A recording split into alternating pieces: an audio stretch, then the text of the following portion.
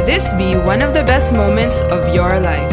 You're listening to the Business Mirror podcast for a broader look on business with Senior Editor Dennis Estopace. Good day. I am Jasper Emmanuel Y. Arcalas, the Business Mirror's agriculture reporter. Today we podcast the first part of the broader look story titled Born and Bred Imports Condition Threatens to Retard Philippine Meat Industry Growth. Let's get on with the story. Hot dogs are having an identity crisis. It's all because of a three-word phrase, born and bred.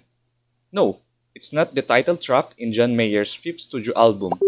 It is something that Philippine state officials and industry players have not come to terms with yet.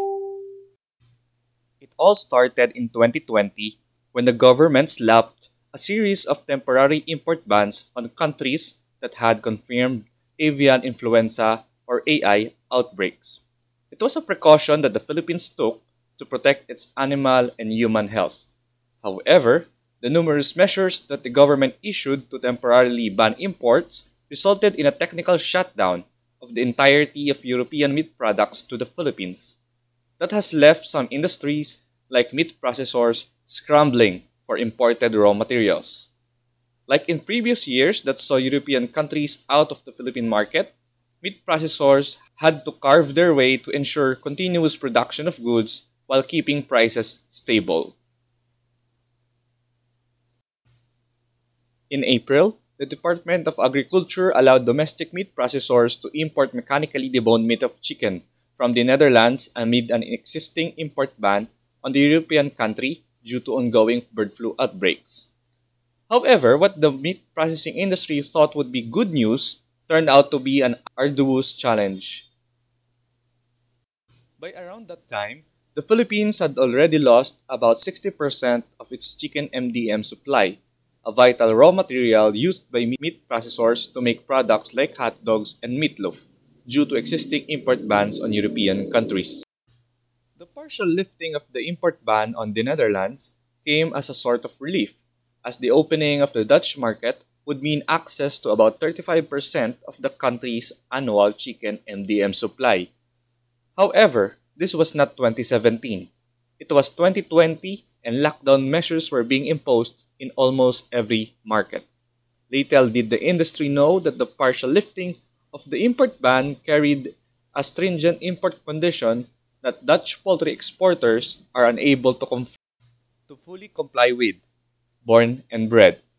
The import condition meant that poultry products to be exported to the Philippines, in this case Dutch, must come from birds or poultry that were born and bred in the Netherlands. In a meeting of the Philippine Association of Meat Processors Incorporated in the latter part of April, discussions regarding the latest problem to hit the industry began. During that April 28 meeting, it was revealed that most of the poultry meat, including MDM, suppliers in the Netherlands cannot comply with the born and bred condition, since the European country sources its raw materials from other European countries like Poland. Given the import condition, Dutch poultry exporters can only supply the Philippines with very, very few containers per week, according to the discussions at the meeting.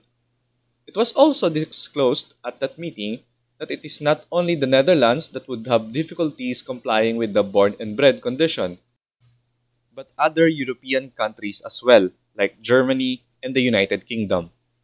It was clear to the meat processors that the born and bred import condition has become one big roadblock. The industry will not be able to get enough raw material supply from Europe.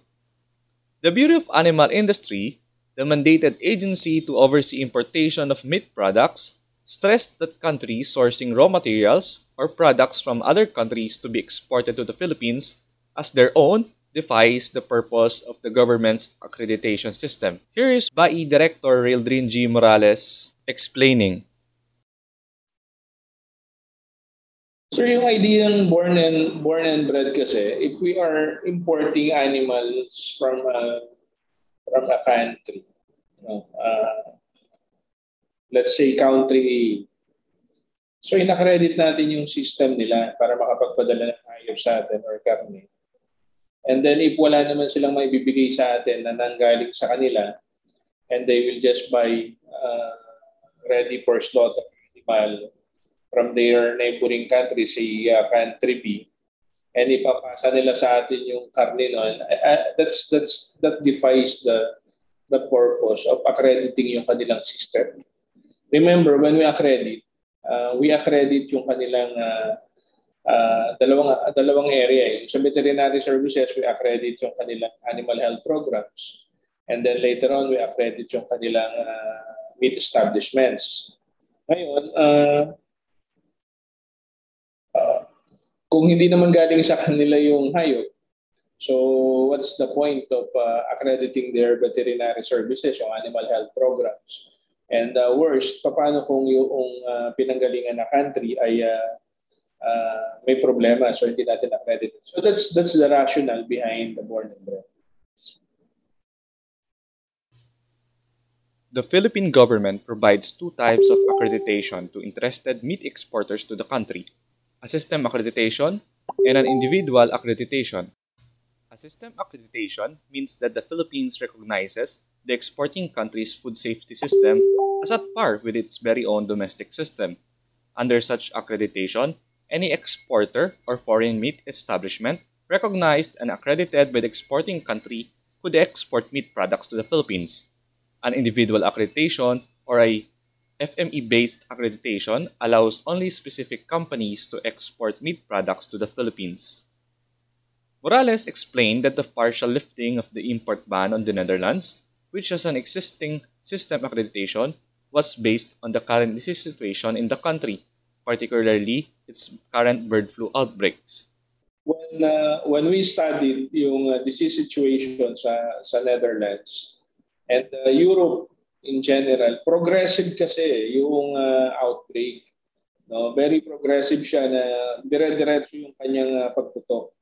No, kaya ang sa atin what we required is yung region kung saan ma-isosource yung MDM, dapat doon din nanggaling yung birds.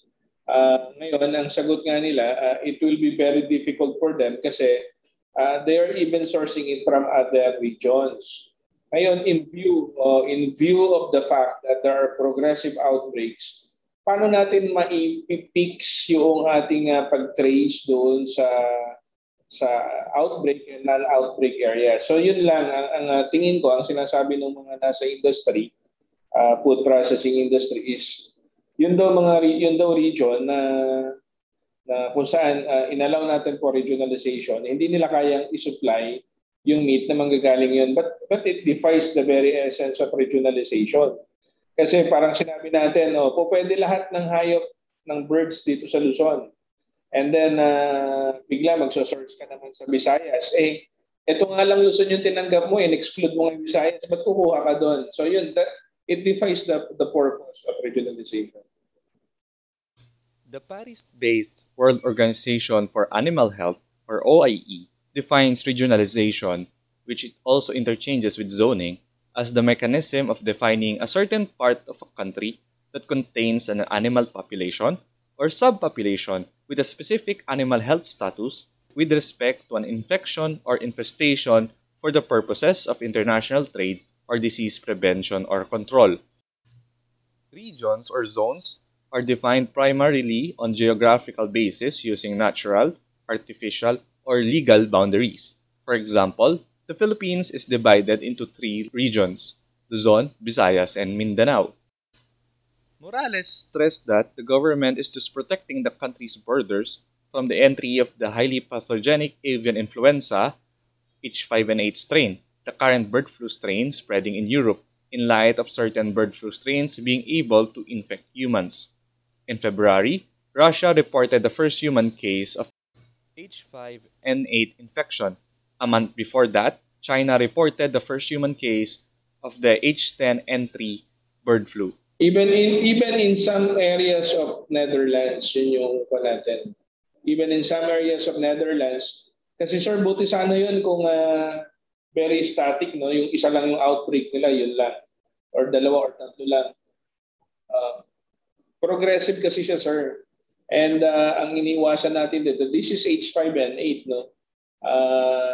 And we have seen naman na nagkaroon na ng human case doon sa China. So ang point natin dito is hindi lang basta tayo mag-aalangan dito dahil doon sa poultry, but even for the humans itself. Tayo mismo, yes sir. Ang influenza virus, yung highly pathogenic influenza, even influenza, and in general influenza virus is dun in common language, no, yung sinasabi nila na in layman's term yung mabilis mag-mutate, no, yung transgenetic shift niya. So yun, medyo doon tayo nag-iingat. There's H5N8 and then dito naman sa atin naka-observe na tayo ng H5N6. So we don't want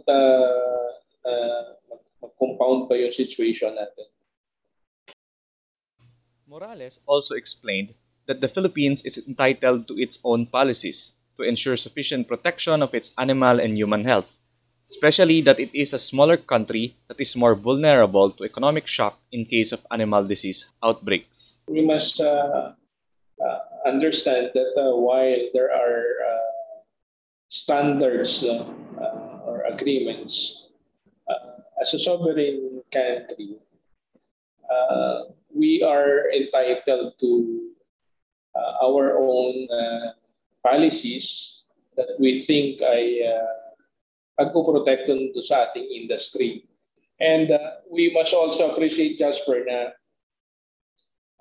as one of the smaller countries, no, wag na nating sabihin mahirap, pero growing economy, di ba? Growing economy.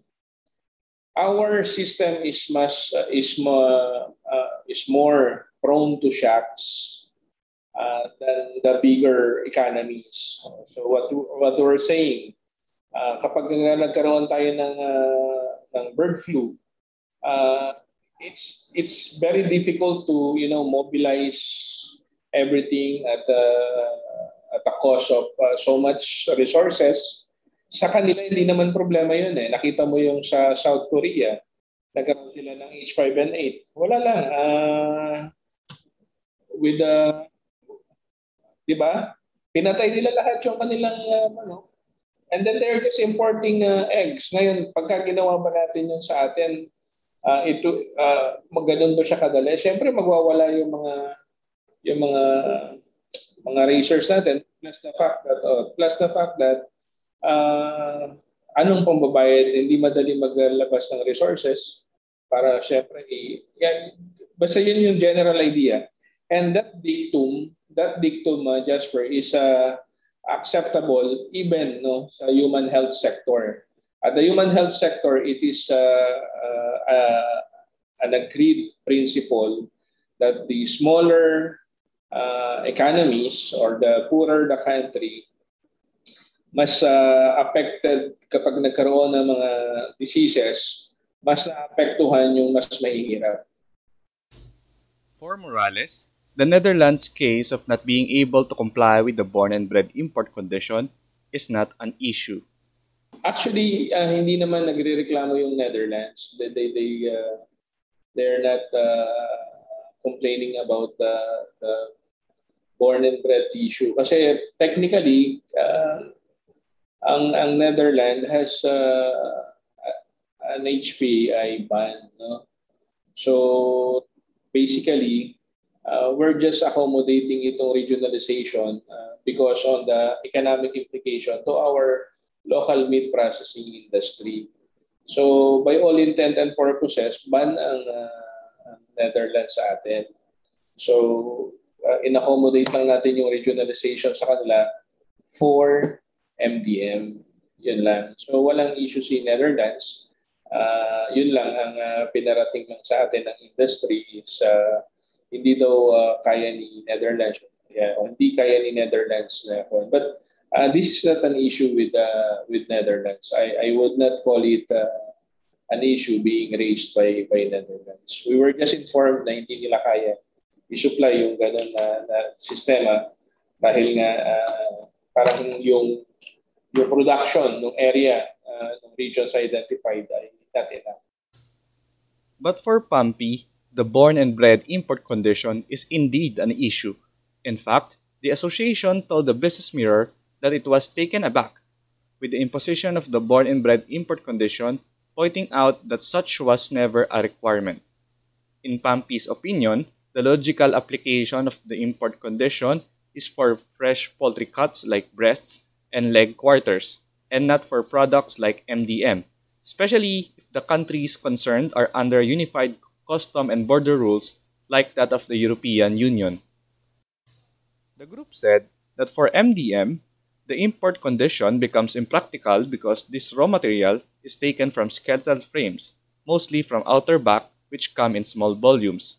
Because of this, MDM producers in a country with a small poultry population, such as the Netherlands, will need to import these parts from neighboring countries within the EU and UK to produce a substantial volume for export, the group added.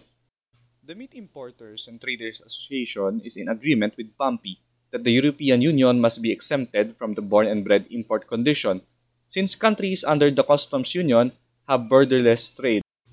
MITA President Jesus C. Cham told the Business Mirror that the born and bred import condition has nothing to do with food safety and animal health. He pointed out that the measure is just a non-tariff measure and a protectionist one. He added that discussions regarding born and bred import condition date back as far as 15 years ago, and it is only this time that such rules have come into play, resulting in economic implications. It's a grave situation. That's how PAMPI describes the current situation of the industry when it comes to raw material supply. Well, PAMPI was not remiss in warning the government of possible raw material shortage due to import bans abroad.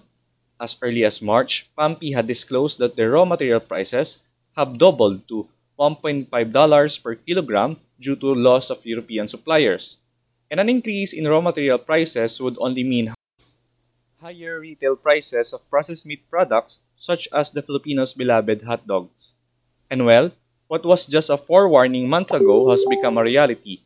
Hot dog manufacturers hiked their prices in late May and early June. PAMPI said suppliers from Brazil, US, and Canada are trying to fill the void, but atrociously high prices which threaten the businesses of meat processors and food supply for the consumers. Morales recognizes the economic implication of the import bans imposed by the government on European countries, but he pointed out that their primary concern is protecting the country's borders. May HPAI ang Netherlands. So, ang primal concern natin, of course, is yung protection ng borders natin. So, everything else is secondary. Minsan, there are some people who might say na they will insist on the issue of food security. Binabalanse naman natin yan we need to protect our borders, and we have to also work on our food security. Ang importante sa atin, yung hindi natin sinasabing tawag dito, the one is more important than the other. So binabalanse natin yan. But of course, food security is primal concern din. But of course, animal health, human health is equally primal, di ba? Tune in to the BM Borderlook podcast next Thursday for the second part of this episode. Thank you for listening to the Business Mirror podcast. For a broader look on business, follow us on Facebook and Twitter at Business Mirror. Until next time.